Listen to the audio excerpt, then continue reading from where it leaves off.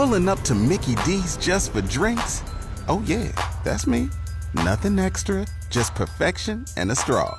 Coming in hot for the coldest cups on the block. Because there are drinks. Then there are drinks from McDonald's. Mix things up with any size lemonade or sweet tea for $1.49. Perfect with our classic fries. Price and participation may vary. Cannot be combined with any other offer. Ba-da-ba-ba-ba. Good afternoon, Jeff Moats, KFOR News, 62 degrees in Lincoln. Police have completed their initial investigation into the May 10th crash where a 9-year-old girl on a bike was hit by a truck driven by off-duty Lancaster County Chief Deputy Sheriff Ben Houchin. It happened in the area of Northwest 8th and West Jennifer Drive, where Houchin had briefly glanced down to change the dial on the radio. No citations have been issued based on the accident circumstances as we know them in relation to applicable state law. Lincoln Police Sergeant Chris Vollmer says investigators had been looking for video evidence as part of their investigation, but ultimately did not find any.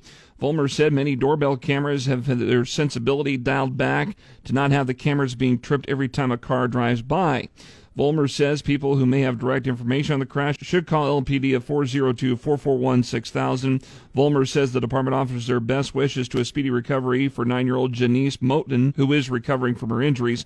A police crash report says that Janice was not wearing a helmet. A 37-year-old Lincoln man is accused of damaging an ATM and assaulting a police officer Wednesday afternoon in downtown Lincoln. Police Sergeant Chris Vollmer again says officers were called to 17th and P. Somebody saw Jeremy Pickenpaw take a hammer out of his jacket, hit the ATM, and then walked away. Officers contacted Pickenpaw a couple blocks away. He still had the hammer, but refused to comply with the officer's commands and began walking away. A taser was deployed, but unsuccessful. Pickenpaw was later arrested after a short foot chase, but managed to swing an elbow and hit an officer in the face. He was arrested for third-degree assault on an officer and criminal mischief. LB 574 will come up for final debate later today. The bill bans gender-affirming care for minors and has an attachment that bans abortions at 12 weeks gestation.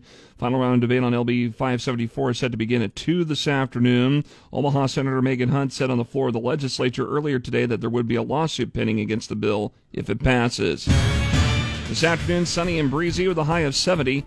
I'm Jeff Moats, KFOR News.